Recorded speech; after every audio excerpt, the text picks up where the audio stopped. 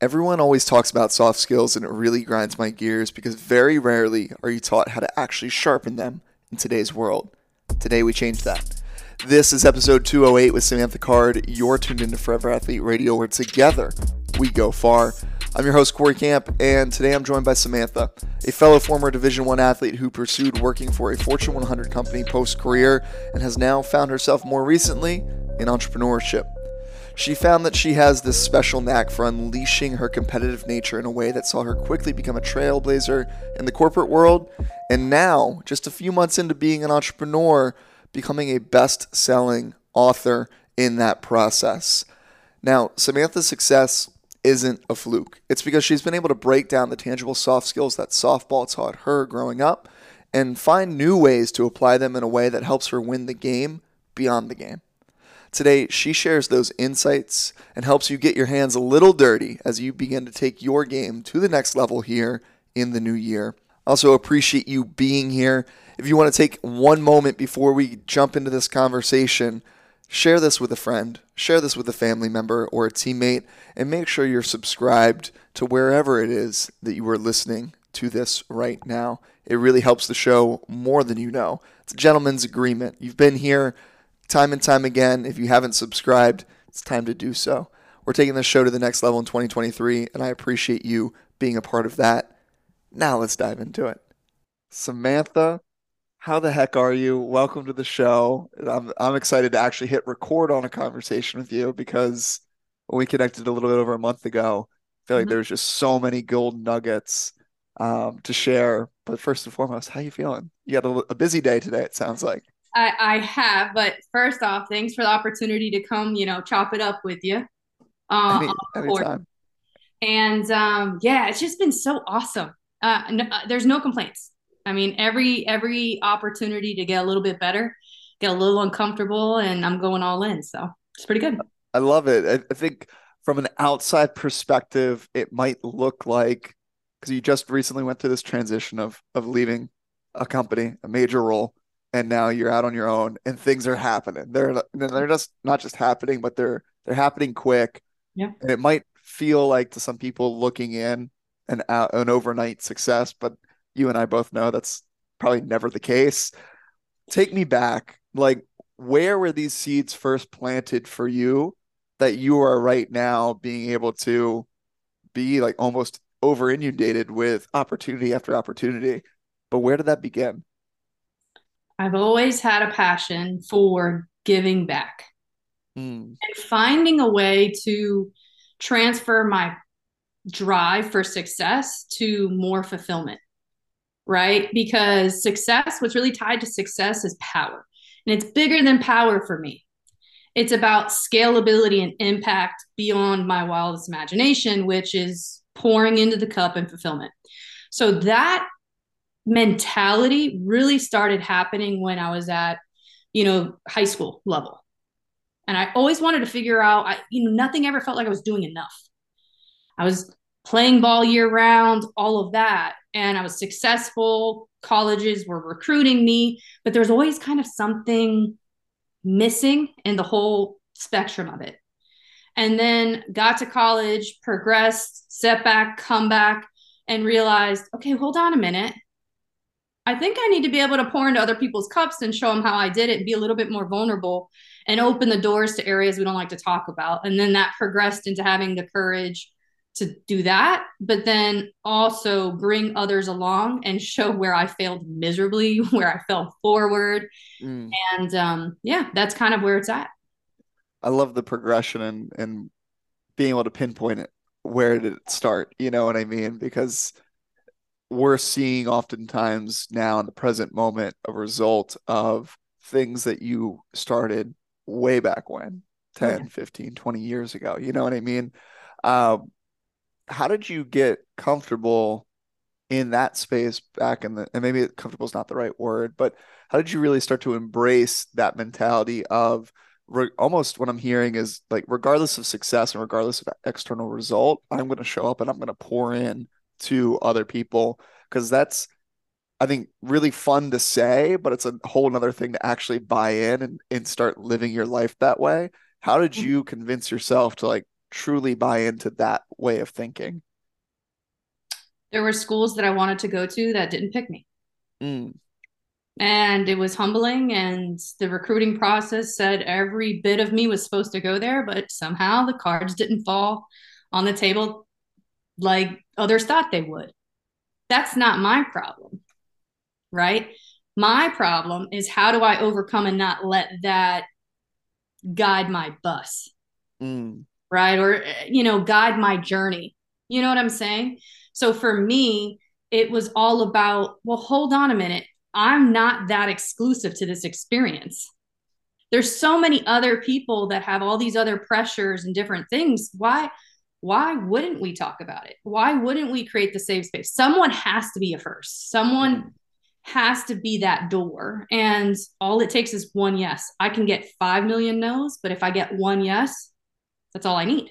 And that's what shifted my mentality towards where I'm at right now. I love that. It's funny you bring that up. Pitt was actually one of those colleges that told me I was too slow to go there. And then, Really? ironically, I don't know if this is healthy or not looking back on it, but for the first few years of my college career, I would always look at Pitt and other schools that told me no. I would look at their results and be like, well, that sucks. I was faster than like all of their kids. So looks like they missed they missed the opportunity there. Did you ever carry yourself with a little bit of a chip on your shoulder in that regard? Or was it always like, all right, cool, we're met with some resistance, we're gonna persevere, we're gonna move forward, we're gonna grow from this situation? The latter, Okay. quite honestly, for the mere fact that I like to build things from the ground up. I am a visionary type of person. So I can see 10 years down the road very clearly now. Others just have to catch up with my reality. That was hard, right? And it is very hard. So that is more of where the frustration comes because I see it. Mm, And for me, it's all about putting the pieces in place to be able to do it. But like when I was at Pitt, it was in its ninth year, wasn't even a fully funded sport. I could have gone where it was fully funded, but I was fortunate I got a full ride, but not everybody was so fortunate to have that. So I always shifted my have to get to. I always shifted problems into opportunities to learn. And then from that point, it was just like either I can focus on the positive or I can focus on the negative. My choice is mine to make. And that's kind of the choice I made. yeah, I mean, both of those take energy, right? One sets you up though in a way that allows you to grow beyond it. And I love that you mentioned this choice between what you get to see and what you get to put your focus and then energy towards. How are you managing that now with like the freedom that comes with running your own thing? And I I see the visionary in me that's like, I want to go do all of these things.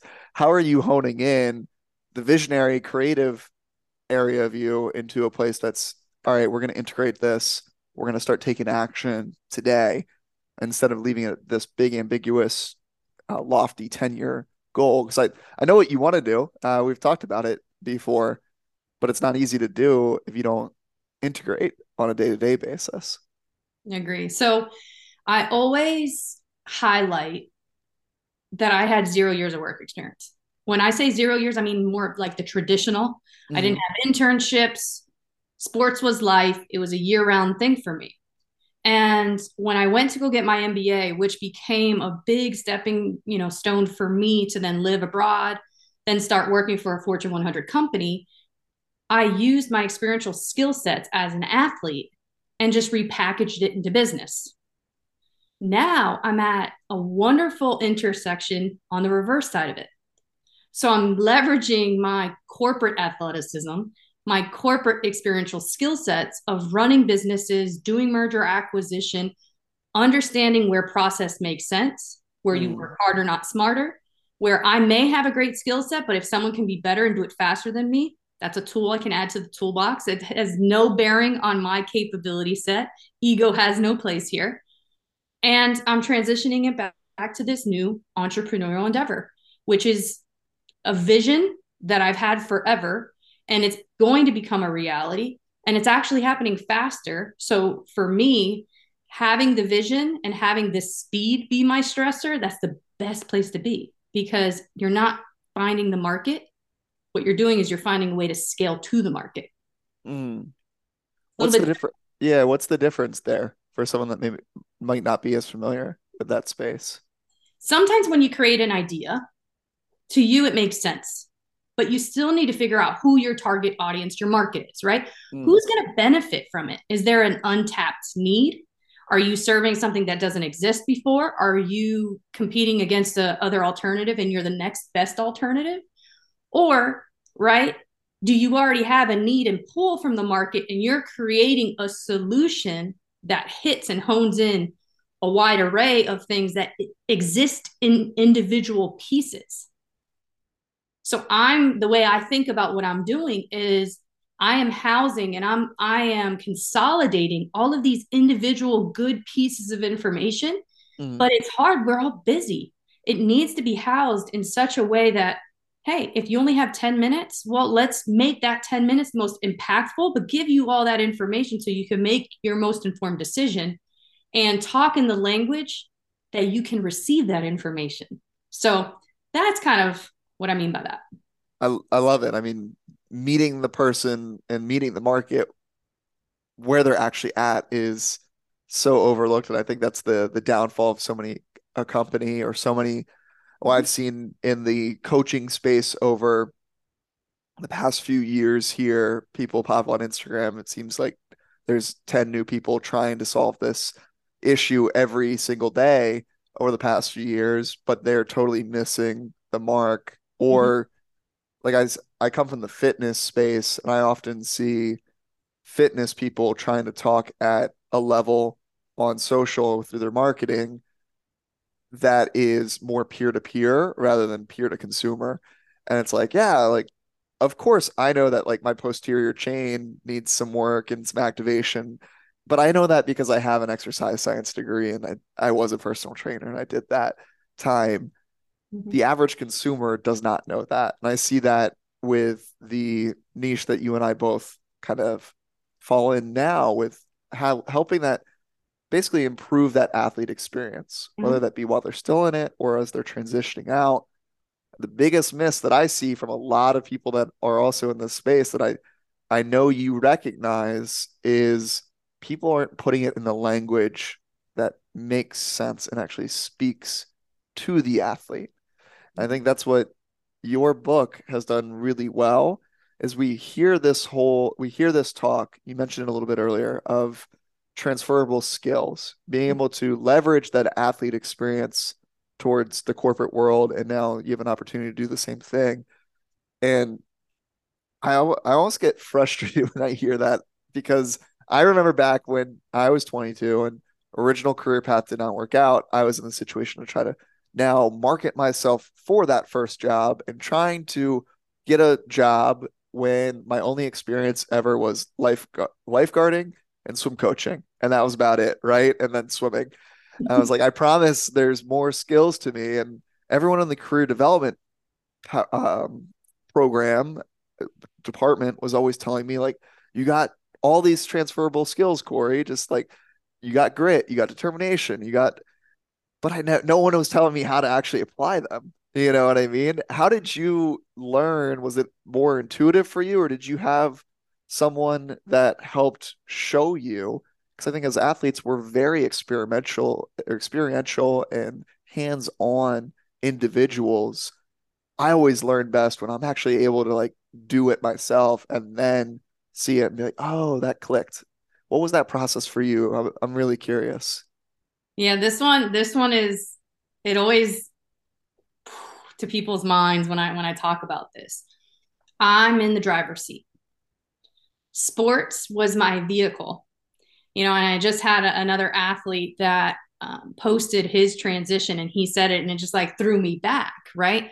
Sports is not the driver's seat. It's a Mm. method and means to be able to get you where you want to go because it's not forever. I don't care if you're Tom Brady or not. He's going to retire one day, right? So once you get that kind of understanding that you're in the driver's seat, you move and your intentionality with how you receive information becomes paramount, because then you go after the way that you need to receive it. You don't wait for someone to give you that information. It's like with an executive, a lot of times the reason why there's miscommunication or risk aversion across businesses is they're afraid to fail in front of executives, when in reality the executive has no idea that there's even an issue because no one's communicated it. Mm. So how are you going to, you're going to set yourself up for failure, you're going to set them up for failure.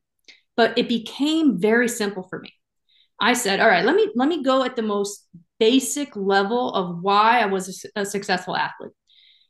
I literally was coachable times the 10th degree, meaning the difference between a freshman and a sophomore versus like a junior and a senior, and you'll understand this. When you first get into sport, you're exhausted, right? Because you want to impress, you want to earn your spot, you're thinking of all, how do you look? How are people going to perceive you? You're so worried about all these like outside things that have like zero bearing on your results. And if something doesn't go as planned, you're not fixing it until the end of the game, or you may go into a rut, right, for a certain period of time. Whereas when you're a junior and a senior, right, you're in game. For example, when I would go up to bat and I had intentionality with going up to bat and say it wasn't a good swing, I would course correct by being coached in real time Mm. in the at bat. I wouldn't wait a game to improve my performance and mindset, right? Because time is my most precious asset, and I knew that as I developed. So for me, I use the same option sorting and all of the being in the driver's seat at the same level, right? So I went into corporate America and I drove performance development every week. I Mm. didn't wait for a mid-year and a full year, because I'm coachable in real time. You tell me how to do something, let me try it, just like you said. Let me fail a little bit in a small little section and then scale it out. So that's kind of my journey with it. And I've used that because of how coaching, that was my safe space of learning. So why not do that? Yeah, how do you get that feedback in real time in the real world? As much as I hate that word sometimes, but it the reason I asked that question is because in sport, like right, we're talking about softball for your background, you had real-time feedback. You made the catch, you didn't make the catch. It was a ball, it was a strike, you made contact, you didn't make contact. Like you got immediate feedback with each swing. So on paper, it's easier to sit there and say, oh, yeah, well, I can be coachable and make course correction in real time after each pitch that is thrown. How do you, or how have you over the past few years here through your experience found ways to get standard built-in feedback? Because it's, to your point, you just said it, it's not built in to that corporate world where it is you get one review, you get the yearly review, and maybe if you're lucky, you get like a monthly sales meeting, whatever it may be. How did you start to seek that out? Every day. Mm. Every day. So I led my whole entire career with curiosity. I had no ego. And every time I came with enthusiasm, because no matter what, if we're all going to be here, we're going to be our best, and we're going to get 1% better every day. And that cumulative growth over time is going to culminate into step change progression. Everyone is trying to figure out how to triple revenue, quadruple revenue. Well, you're forgetting about the individual intentional things you can do each day. So, a good example is I would set the precedence in some of my meetings of, hey, is this working for everyone? Let's just pause. Mm.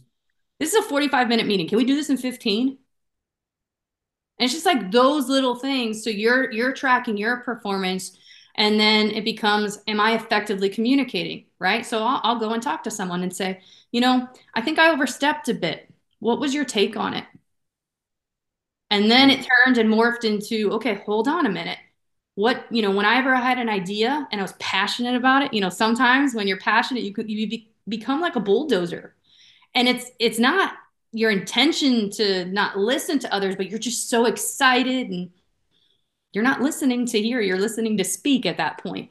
So then what I did was I started to train myself, and then I would make my direct boss, right, in our weekly meetings. I'd have agendas, and I would say, one of the things I want you to really help me with is make sure that what my intention is at the beginning of meetings that you're involved in is really what the outcome and results ended up being. Mm. And how did I communicate? So I put the onus on him as the leader who's watching me to make sure that I'm doing it, but I was in the driver's seat letting him know that that was important. I love that, bringing intentionality Yeah. and communicating how you best receive feedback, I think is a huge takeaway for people listening in, especially that work in a team and environment. And it reminds me, I'm reading right now or listening to, if I'm being fully honest, listening to No Rules Rules, which is like the Netflix story of essentially how Netflix was able to grow and scale without any real rules behind it. But one of their ingrained into their culture is this um, really, irregardless of title and hierarchy, anyone can give everyone feedback and Mhm. can give it open, honestly, and candidly. Where it goes and tells stories of like people on their first day are horrified because someone who's only one level above them is telling the CEO that they think they missed the mark with the way that they answered this question or the way that they posed a question alienated half of the global company that now Netflix has become. It didn't give equal representation and opportunity. And people new to that environment are like, what the heck? But to Yeah. your point, I think people coming from the athlete world, from the sporting world, it's not quite as shocking. It's actually very normal to, I mean, at least when you have a healthy team and a winning culture environment around you. Was that the culture at Pitt, like when you were there? Or I know you mentioned it was a newer program. Um, did you find yourself in this pivotal part where, like, because it was only 9 years old at that point, you could be a part of building this culture and instilling it? Yeah, and absolutely. And I also grew up with a lot of different style of coaching, Mm, right? So I started playing when I was 4, competitive at 8. So I saw it all, and I had a lot of responsibility on me at an early age to not just be an athlete, but be a scholar athlete. And I was a chemistry major. So you just imagine I had a lot of stressors in the academic world. I was considered the jock. And mm. then in the athletic world, I was considered the nerd. So I was always trying to figure out where my place was, this and that. But the one thing that I controlled was my controllables. And I went 150%. And a lot of times I was misunderstood. A lot of Mm. people lost motivation, and that is when the real work's, you know, better Yeah. probably than I do, right? That's when the real work, right? And that concept of grit, discipline, right? That's what really drives the boat. That's when like the elite become elite, right? So I've always kind of had that my mentality. And then sometimes I'd go work out with the football guys. I'd also go work out with the wrestlers because the Mm. wrestlers I thought had the most extreme workouts just to see how someone else did it. And they were winning. You know, I mean, when I was there, they won the Big East. We won Stanley Cup and the Super Bowl. So it was just kind It's of one of those not a things. bad culture to be around, right? Yeah. And embody. But I'm really impressed at the level. I mean, you said earlier you led with curiosity, and I think it still sounds very true to how you live your life now, but you're seeking out those environments and intentionally putting yourself there. Mhm. Right now, where are those environments for you, like in the season of life that you're in Mhm. right at this point? Like, where are you intentionally putting yourself in? The fire. I love it.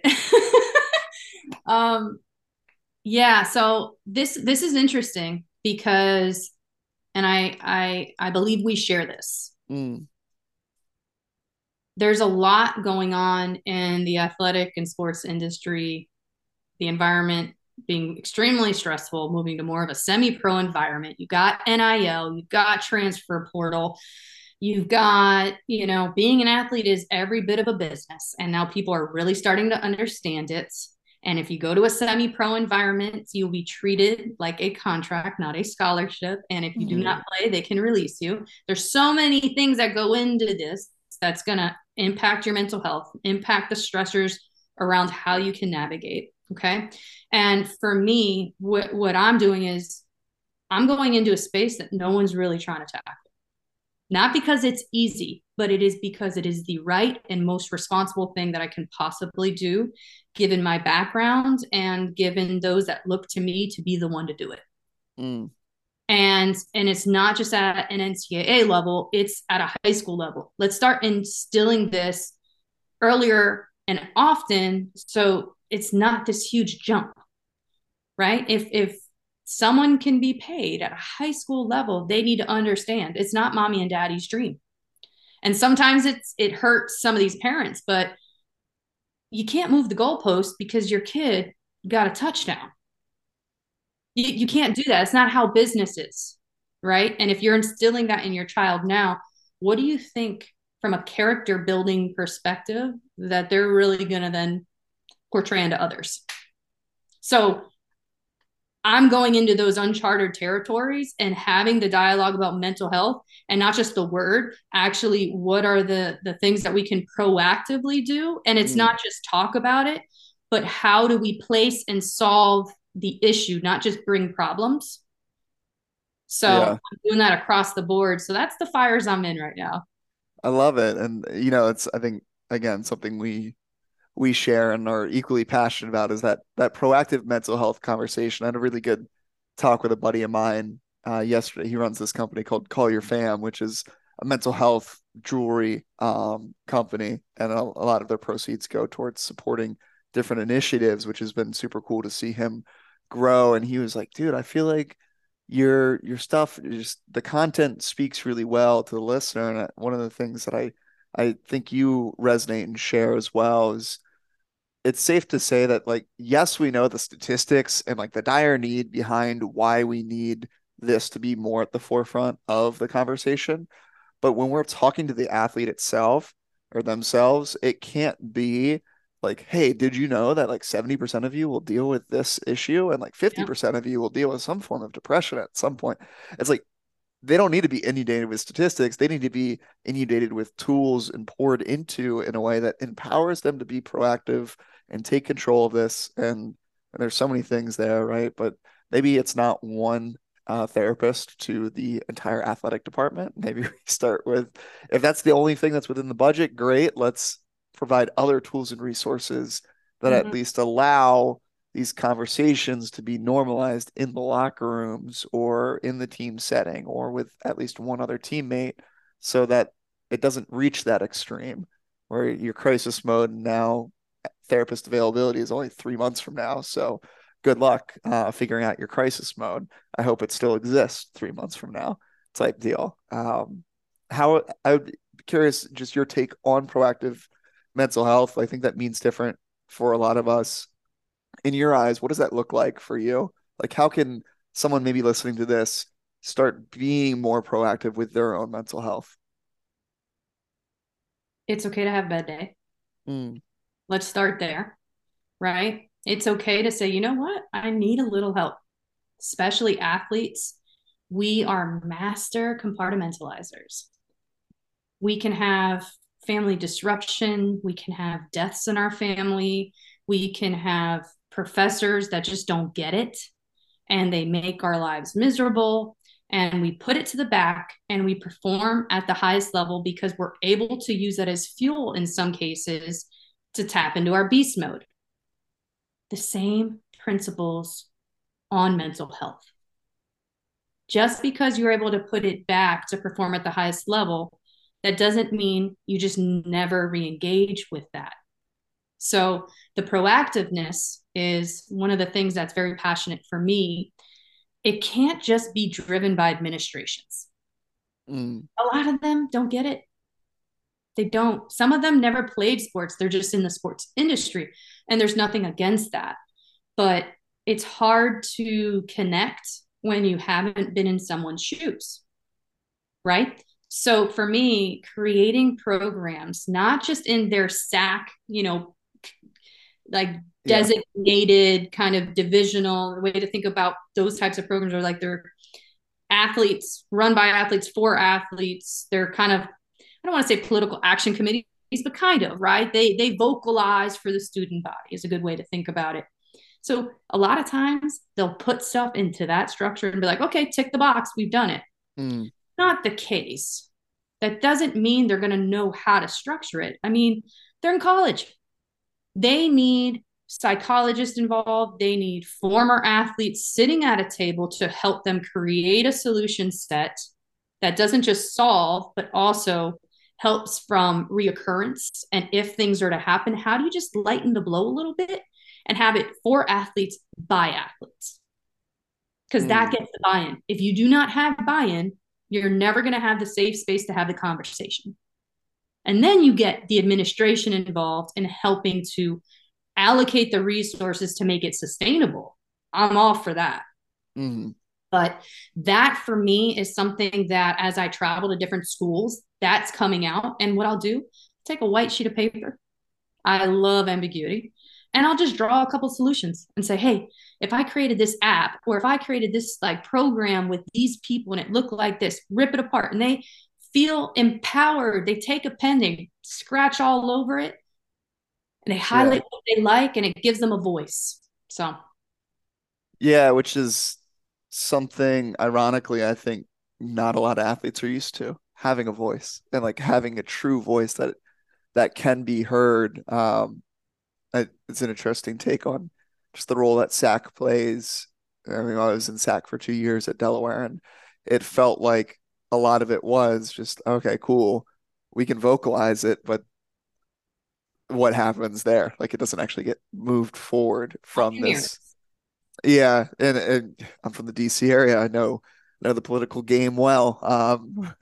Was surrounded by it by most of my life, and I think that's unfortunately what we see a lot from like an NCAA down perspective, at least right now, is it is well, what's the PC way to handle this? Oh, we've made a psychiatrist available to the athletes. Well, they're not going to come out and say, yeah, it's actually one, two, 400. So there's 400 different athletes that now need to go see this one psychiatrist. Tell me how that's supposed to work.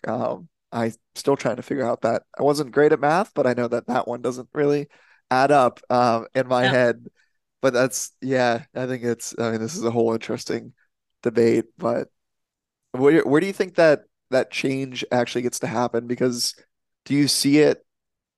It sounds the way that I'm hearing it from you, it almost like it's these third parties, what I'm doing, what you're doing, what some other people in this space are doing, kind of raising the awareness and getting this vocalized and actually taking the action because we don't have the handcuffs and the red tape that maybe the NCAA and the administration have. Do you see kind of our role being we're going to push this narrative forward and then hope that the NCAA kind of catches up to it down the road? I'm approaching it similar but different. Okay. Okay. Yes, I agree with you. It's going to take our drive, right? Because this is what we're focusing on. It's not one piece of a bigger pie. I mean, this is it. I mean, we are so all in on it because number one, we've come from it. We Mm, understand what we didn't have and wanted to have. And instead of just saying, oh, it would have been great, we're actually creating solutions to bring to the table. That I'm 150% on board. And that's what it's going to take because we are outside of the yellow tape. We are outside of the process for process sake. Trust mm, me, I've lived in corporate America. I understand it. And I've I've I've partnered. There's one thing to get a community and be so loud that they can't ignore you, which is an approach. You can do hmm that, right? And if you go the way that I'm presenting and it doesn't, then probably you have to do that, right? But you go bottom up and top down. You don't just do one singular way. And I've learned this in corporate America. Politics are always going to be there. Instead of just saying how much you hate it, instead of saying, oh, it's impossible, how about you sit at the table, find a way, be just as passionate about getting into the room at that level, the room that you probably don't want to be in, but you have a responsibility to be in there if you're so all in, mm. and sit down and understand who are the leaders that are actually touching the subject. Let's start to figure out what the base foundational access to the conversation looks like. because you can't solve and you can't implement if you don't know who's really making the decisions. So that would be one thing, right? And then it's kind of like federal versus state. It's also in the universities. One of the biggest things with NIL that can be leveraged is not only affording a collective opportunity for athletes to be able to be paid for their name, image, and likeness, but one of the ways for recruiting, right, against the portal and giving a holistic approach is putting together a full life skills program that is proactive, can solve problems when they arise, can prepare and parallel path. But the biggest thing here that always people forget to say is the placement. You can give someone the tools, but if they don't have the pipeline to go, who do they talk to? What does that mean, right?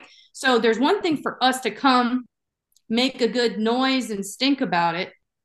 There's another to actually come to the table at different levels, do the roles that are required at a top level, at an administration level, from a student athlete perspective, and hear them. You become their voice at a level that you can operate that they can't at this point. Right. And then it becomes a full community of, okay, now how do we make this work? And some universities are going to be more progressive than others, and you're going to have to deal with that. But the other way I'm driving the speed of this is I'm creating endowments. So the majority of my proceeds are going to fund it. So no one can tell me that there is not a financial budget to be able to allocate. I'm cutting that out. Yeah. I was about to say, because that's usually the number one thing, right? Let's cut that out. We don't have the money for it. So sorry. I'll find the money. Keep beating down the road. I love it. I mean, shoot, I'm like a mile and a half from UT. I might just run over there quite literally and kick down some doors after this conversation. Do it, man. Tell me when, and I'm there with you. Can you be here in like 30, 40 minutes? We'll make it happen. No, I love the approach, and this, what I love about social media, and, we connected via LinkedIn, which is a highly underrated, underutilized social media forum, right? Like, if we're talking about resources for athletes, current or former, use LinkedIn in a way that serves you more than just when you need that job. You know what I mean? I feel like it's the forgotten social media where you just go in on your job search and that's about it, and then you don't check it. But it's something just powerful when that becomes, for better or for worse, ironically, the podcast episode that will be released right before you, we talked about reducing social media consumption. But adding in LinkedIn into that like mix of what you are consuming oftentimes is a much more valuable and value-driven platform. How have you been like managing your own relationship with social media and leveraging like the LinkedIns of the world? Because I mean, I see your stuff and you're very active, and it's not just here's this quote that hit me the other day. It's like you're providing true value with each time that you show up. So I want to acknowledge you on that, but be curious as to like how you really see that playing a role for you. Well, thank you. That means a lot because that's my intention, is to not just post a quote, but let's talk about it. Let's break it down and give someone, I don't care if it's a second, a minute, 5 minutes of introspective reflection. I'm like so big on that. I'm terrible at meditation, but I'm really good at reflecting, and I'm trying to slow myself down via meditation. I haven't quite gotten there yet, but for me on LinkedIn, I have a very broad network, right? So I have such a unique opportunity to put content out and kind of have a observational voice of customer to see who actually responds versus the demographics of who are looking at things, right? If I'm saying getting into rooms, I literally will look at all of the analytics, and I will circle back with certain people that have reoccurringly responded to me, and it becomes a relationship. Or, hey, where's the intersection? Where can we have some congruency here? Let me bring some opportunities. And the other thing that happens to me a lot and I'm trying to figure this one out. So this would be good to get your thoughts. I'm putting a lot of content and putting a platform for other athletes to be able to highlight like their journey, right? How Mm-hmm. they succeeded beyond the game. And we're all a little bit different. There's a lot of commonalities. Everybody loves it. When I say everybody, I have people who don't even follow me that will send me DMs. They will not like it or comment. Mm-hmm. They'll just say, hey, you changed my perspective here, or you made me think for a second. And it hit me really hard because if I was only focused about the actual followers and the actual likes, I would have been bothered by that. But I was so energized because I said, oh, we just that's great. It's pulling through. There's some weeds on it. So I Mm-hmm. think the problem with social media is people are focusing on the wrong aspects of it instead of it being such a great scalable tool to get some information and help that one person that may be thinking about suicide because it's a bad day, Mm-hmm. and they don't want to be hearing, hey, are you okay? They just want to hear someone else's journey and how they overcame. And maybe they don't want to respond to me, or they are scared to kind of come talk to me for whatever reason because I'm putting a lot of stuff out and it's overwhelming for some people, but they like it. So Mm-hmm. that's kind of the balance where I think I'm struggling on the connectivity piece of it. Yeah, what I think what you hit on there was like you've shifted your metric of what success is, which is really challenging in a social media day and age where it's very transparent, right? Like I can immediately see something that I create right now.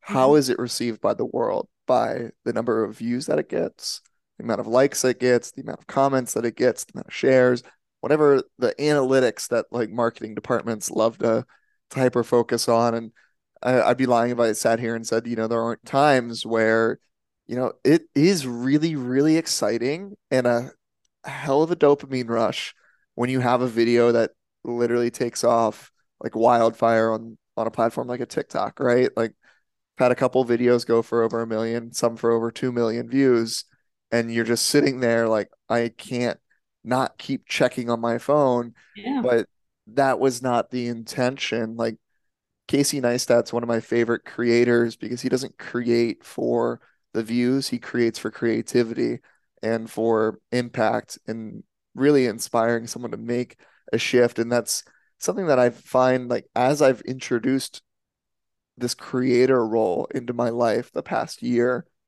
I'm also still struggling like how to shift out of this look at the vanity metrics versus no, what is the intention behind this? And ironically, it's the intention behind it. The purer that is, the better that video typically does and is better received. And it sounds like similar to you. And you just shift how you view that success um, is huge, but it's not easy. But I've always said the reason I do what I do is, if one person listens to this podcast episode and it helped them either get some hope in their life, positively make an impact, they learned something, then I did my job. I've done what I needed to do. And it sounds like that's a very similar space for you of the why behind you doing what you do. Is that fair to say?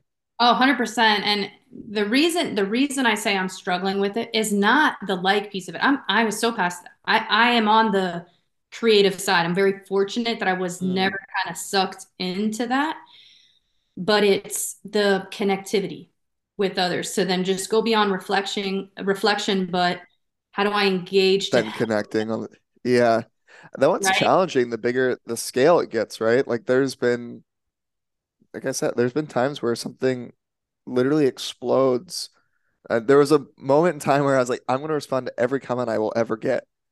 And then I had a video get like 3,000 plus comments in 24 hours. And I was like, Wow. TikTok flagged my account for trying to respond to people too Really? fast. It was like, you're doing too, like, you're spamming. And I was like, I'm spamming my own thing. I'm trying to Wow. connect and to inspire conversation.